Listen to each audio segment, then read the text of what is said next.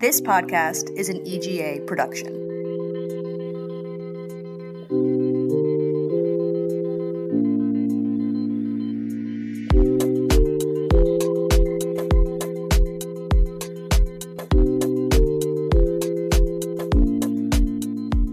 Welcome to Forecasting the Middle East, the EGA podcast on Middle East business, politics, and trends. I'm Tyler Jones, Director of Middle East and North Africa with EGA in Washington, D.C. On May 28th, Turkish President Recep Tayyip Erdogan defeated opposition challenger Kemal Kılıçdaroğlu in a runoff election to extend his rule of Turkey into its third decade. Now, Erdogan is charged with steering his country through a mounting economic crisis. Today, inflation in Turkey is hovering above 40%.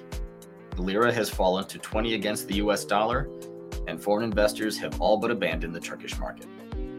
What can we expect from Erdogan's economic policies at the outset of this new term?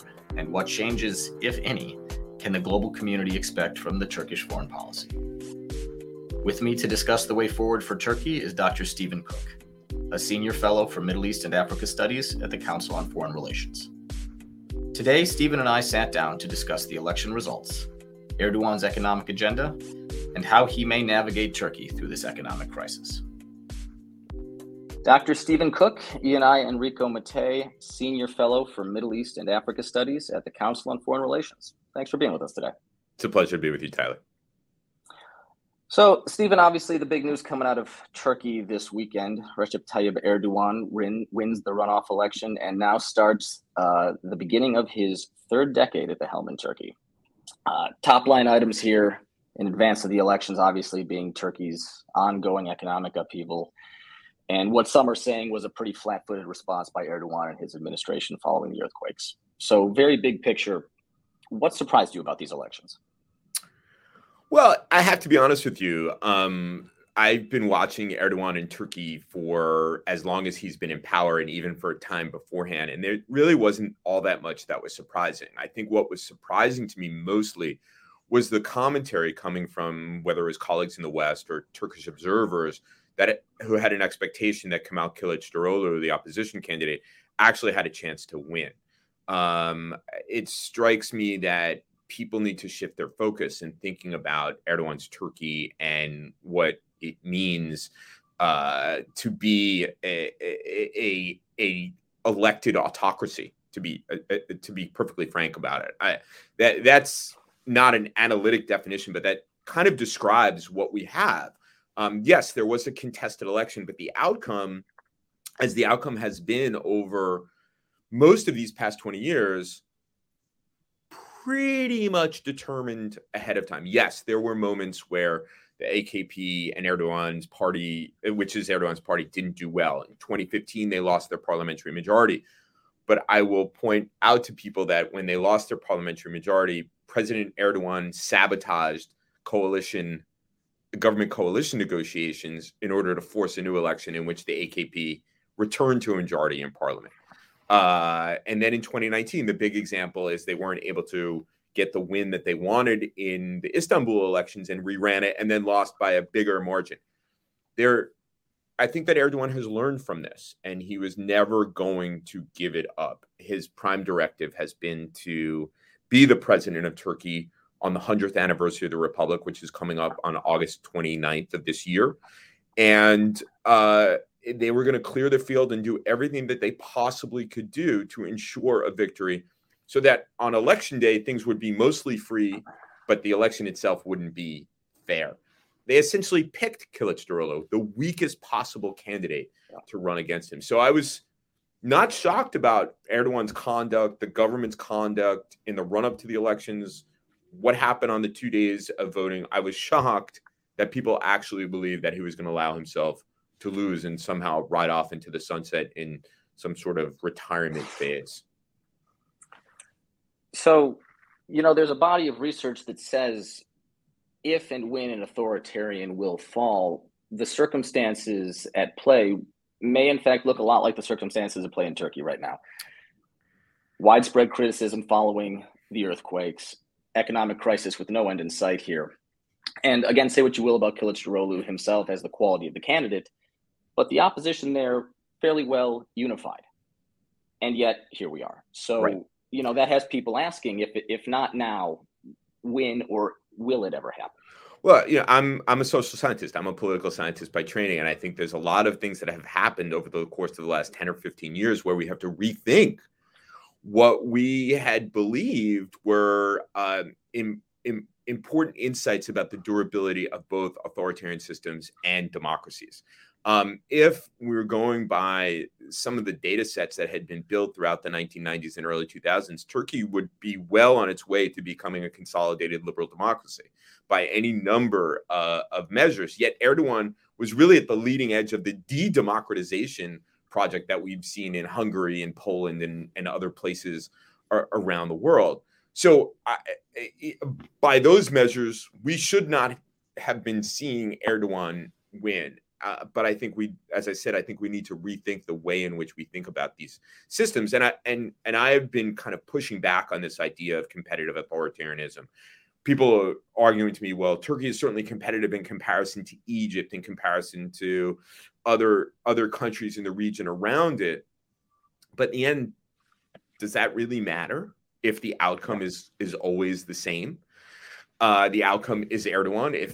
If the system has been engineered to ensure an Erdogan victory, yes, he wants the electoral victory for legitimacy. But I wonder whether after this election, Turks will become depoliticized. It's clear. It was clear first. I mean, to anybody who's spent any amount of time in Turkey understands how important Turks value their vote. But it was certainly clear after that 2019 Istanbul mayoralty election how important it was, at least to Istanbulis, 23 million people. People were flying back to Istanbul to vote in the second election. But and Erdogan lost, and the AKP lost. But I wonder after this very hard fought campaign, after the opposition did many things right, although they did many things wrong, whether people are going to believe in their vote any longer. You started to hear, there was a lot on social media, people at the polling places being interviewed saying, well, I know he's going to win, but I'm going to vote anyway. I know they've rigged it, but I'm going to vote anyway. And people are saying, look, isn't that important? Doesn't that show how much Turks value their vote? Well, yes, but it also suggests a certain cynicism and a certain diminishment or diminishing sense of how important their votes are. And I wonder when we get to the next presidential election, if Erdogan stands. I mean, under the current constitution, he can't, but he's going to want to write a new constitution in the next 3 to 5 years. Whether people will come out in the huge numbers that they did, at least in the first round, it was 88%. I mean, something, in the United States, we can't even come close to. So I want to turn here for a second then to talk Turkish economy, because obviously now that's the big crisis facing Erdogan. And by every economic benchmark, things look grim. Inflation is above 40% right now. It's been even higher. The lira has fallen to just about 20 against the US dollar. After the elections, Erdogan promised he was going to bring in a team of internationally credible finance experts to manage this turnaround. But knowing Erdogan the way we do at this point, do you expect much of a change with his economic policies? Erdogan has been running against the interest rate lobby for at least 10 years. We have heard this constant refrain about the interest rate lobby since I think he first rolled it out during the Gezi Park protests, which were in May and June, actually the entire summer of 2013. It strikes me that he's not likely to surrender to the interest rate lobby so soon. There have been reports that the former finance minister, Mehmet Şimşek, is going to come back. Şimşek, my understanding from my talking to people, doesn't necessarily want to come back. But that Erdogan is making these announcements that he's going to come back, making it harder for him to resist. Yeah. And this strikes me as a way of trying to mollify Wall Street and international financial institutions, that there is a steady hand at the helm of the economy. But really the only steady hand that Erdogan trusts is his own and his own political instincts. Erdogan believes he's basically surrounded by a bunch of fools, rubes, and knaves, and really he's the only one who knows how to manage Turkey. So I'm skeptical that we're going to see a turnaround on interest rates very soon. It's possible. He has, 1 year he's calling the Emiratis the source of all instability in the Middle East and the world, and that they're terrorists. And the next, he's having meetings with Mohammed bin Zayed, the president of the UAE. He did everything possible in 2018 to undermine the legitimacy of Mohammed bin Salman, the crown prince of Saudi Arabia, yet he flew off to Riyadh. That ties into the economic piece of it, because up until this point, the Turks have been able to muddle through because they've been able to tap into the very large sovereign wealth funds of the Gulf. He didn't make up with these guys because he suddenly has fallen in love with them out of Muslim solidarity or anything along those lines, but that he doesn't want to go to the IMF. It would reveal the emperor to really have no clothes. And so he's basically sought credit swaps with the Emiratis, the Chinese, the Qataris, and investment from these countries' sovereign wealth funds. And that's the way he believes he is going to muddle through this, and that a cheap lira is going to save them through export-led growth. He is just loath to, even if someone could talk sense to him about the economy, he will not want to very quickly turn around on interest rates and increase the pain on his core constituents, pain that he's already inflicted on them. Sure. by going back on his promises. So I think for now, in the immediate aftermath of the election, what you see is what you're going to get. And if he does manipulate Shimshek and others back into government, it's really just going to be window dressing to instill confidence in markets for a short period of time. So then, marrying up the economic policy with talks on what, if anything, will be different here with his foreign policy moving forward here. Obviously, Turkey at this point is desperate for foreign investment. They've been blowing through their foreign currency reserves. Do you see him, Erdogan, using his foreign policy as a means of trying to attract some semblance of foreign investment here? Do you think the foreign policy from Erdogan will really be on offer here as an attempt to bring back any foreign investors who may have already fled? Well, we've already seen that. I think the rapprochement with the Gulf states is driven in part by that. I think one part of it on the foreign policy front, to Erdogan's thinking, is that kind of maximal approach to the Middle East and the Eastern Mediterranean didn't work. There were limits to it. Not only did you have Egyptians, Cypriots, Greeks, and Israelis coalescing against the exercise of Turkish power in the Eastern Mediterranean, you also, joining that group, you also had the Emiratis and the Saudis, and the Turks were really quite isolated. This was coming at a time where the Turkish economy was really hitting the skids. And so he has sought a rapprochement, particularly with the Emiratis and the Saudis. The Qataris had floated the Turks for quite some time, but the crisis is so bad you can't just rely on the Qataris. So the rapprochement is based in part on economic need, and it's worth it for the Saudis and the Emiratis, who discovered that they can't gain leverage over Erdogan by funding, for example, Khalifa Haftar in Libya, who couldn't manage to overrun the Turkish and Qatari-backed government in Libya. And so the way in which they have sought to gain more leverage with Erdogan is by buying Turkish assets and making him dependent upon their money. Just before the election, they deposited money in the central bank. That's the only reason why there's net positive foreign exchange in the Turkish central bank these days. So much for Erdogan's nationalism, other than rhetorical. So yeah. I think that is part of the rapprochement with the Gulf, even Israel. The point about in repairing ties with Israel is this kind of worldview that the Turkish leadership has, is that this will improve relations with Washington. Improving relations with Washington will overall provide a de-escalating tension with Washington, will help with foreign investment in Turkey. I think that's a miscalculation. I think that the belief that rapprochement with Israel will reduce tension with Washington is not true. The long list of disagreements with Washington is long and has very little actually to do with Israel. And I don't think it will bring more investment, or it won't produce credit swaps. The U.S. government has very specific requirements for engaging in credit swaps, and Turkey just doesn't meet it. So I don't think that's going to happen. But certainly with regard to the Gulf, it's part of Erdogan's economic statecraft, such that it is. So then, looking ahead here, the next electoral battle that Erdogan and the AKP have is coming up in just about a year here, with the local elections in Ankara and Istanbul. From what we've learned here and seen over the last few weeks, what do you think, if anything, Erdogan and the AKP will do differently as they approach these local elections?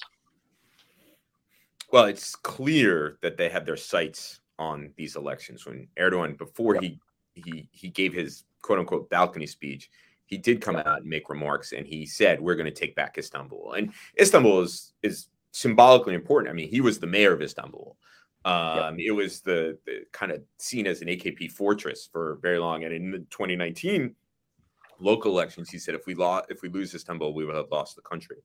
So I think regaining Istanbul will be regaining the country, and I think that they'll work extremely hard to do it. Will they go back to their roots and try to provide superior services and kind of outmaneuver the current mayor of Istanbul, Ekrem İmamoğlu, who's already on trial and could be banned and may have to go to jail? So I think they'll try to see for sure that İmamoğlu cannot serve out, and then try to perhaps go back to their roots and try to provide Turks a reason. Istanbul is a reason to vote for them. And then when it comes to the election, in the run-up to the election, make sure that all of the advantage accrues to whomever is the AKP candidate, just like they've done. But each election for the AKP, each way in which they've done this, besides their superior organization, the way in which they've tried to clear their field has been different. They've been certainly creative in this in free but unfair elections. So it's hard to say how exactly they'll approach it. But certainly getting İmamoğlu, who remains quite a popular mayor, is an important piece of it. Yeah. So earlier this month, in the run-up to the elections here, we saw Russia agree to delay some of Turkey's natural gas payments, a not so subtle attempt by the Kremlin to really put their thumb on the scale here. Moving forward, how do you see Russia-Turkey relations unfolding in the new term? I think there's going to be a lot of continuity between what we've been seeing over the course of the last few years or so and more, and what we'll see going forward. Erdogan very much wants to pursue an independent foreign policy, and independent of the United States, independent of NATO. Turkey is not just an asset to NATO or an appendage to the Atlantic Alliance on the southeastern flank.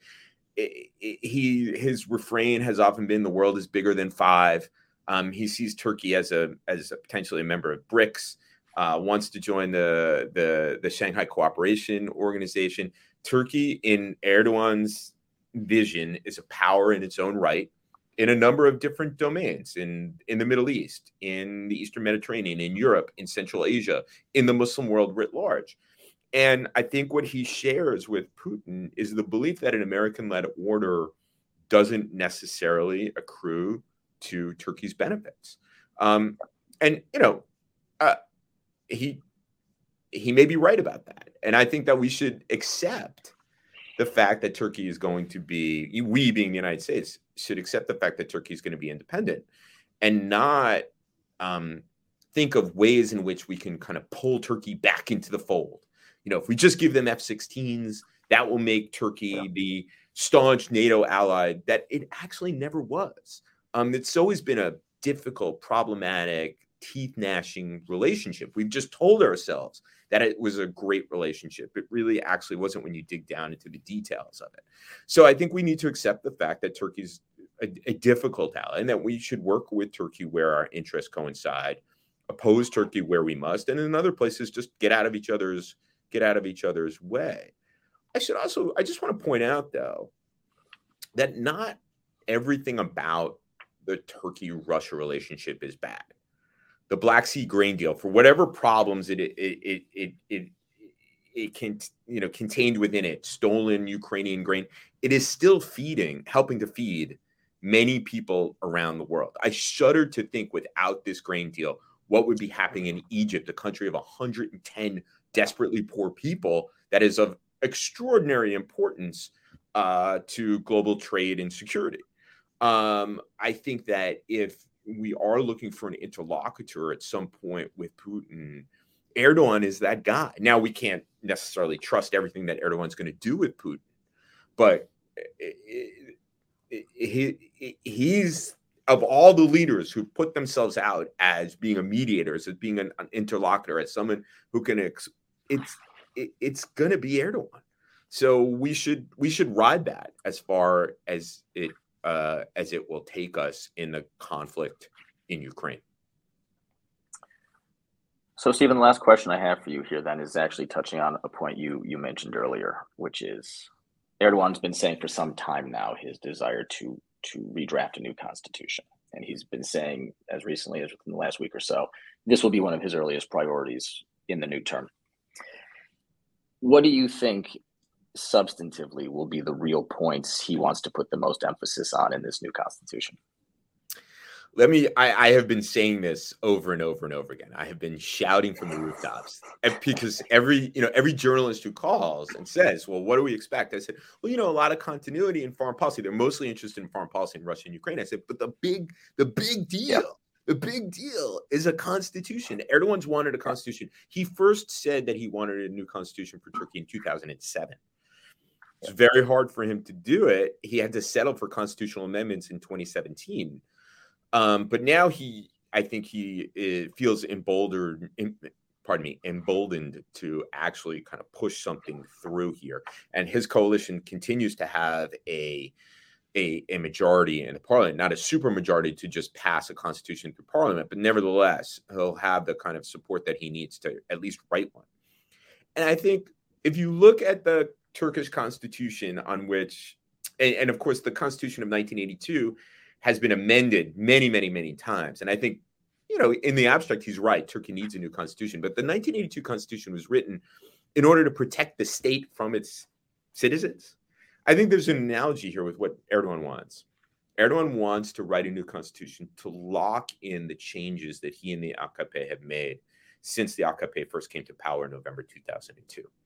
The opposition ran essentially on a platform of reversing what Erdogan has done. And it's now time to protect the AKP's Turkey from the people. And that's what the Constitution, I think, will be about more than anything else. I expect that there will be lots of support for this, in the same way that there was support for Erdogan's victory. I think, look, there was certainly questionable practices when it came to this re-election, but it's undeniable that Erdogan still has a message that resonates with at least and slightly more than half of the Turkish public. He was penalized for the slow response in the earthquake, and he was penalized for the economy, and he still came on top. Part of that, as we started out this conversation, was a problem with the opposition. But my point is that Turkey is really a right of center nationalist country. And if he's going to write a constitution, it's going to be to protect these changes in kind of cultural values that they have been able to accomplish over these 20 years. Look, if you think about the kind of intellectual font, the wellspring for Turkish Islamism, going back to the kind of founding of it in the late 1960s, it's that essentially the Republic was a historical accident. And so the idea is to basically undermine the institutions of the republic and change it in a way that, without destroying it, but changing it in the image of the Justice and Development Party. Dr. Stephen Cook, Senior Fellow for Middle East and Africa Studies at the Council on Foreign Relations. Thanks a lot for being with us today. Thanks again, Tyler.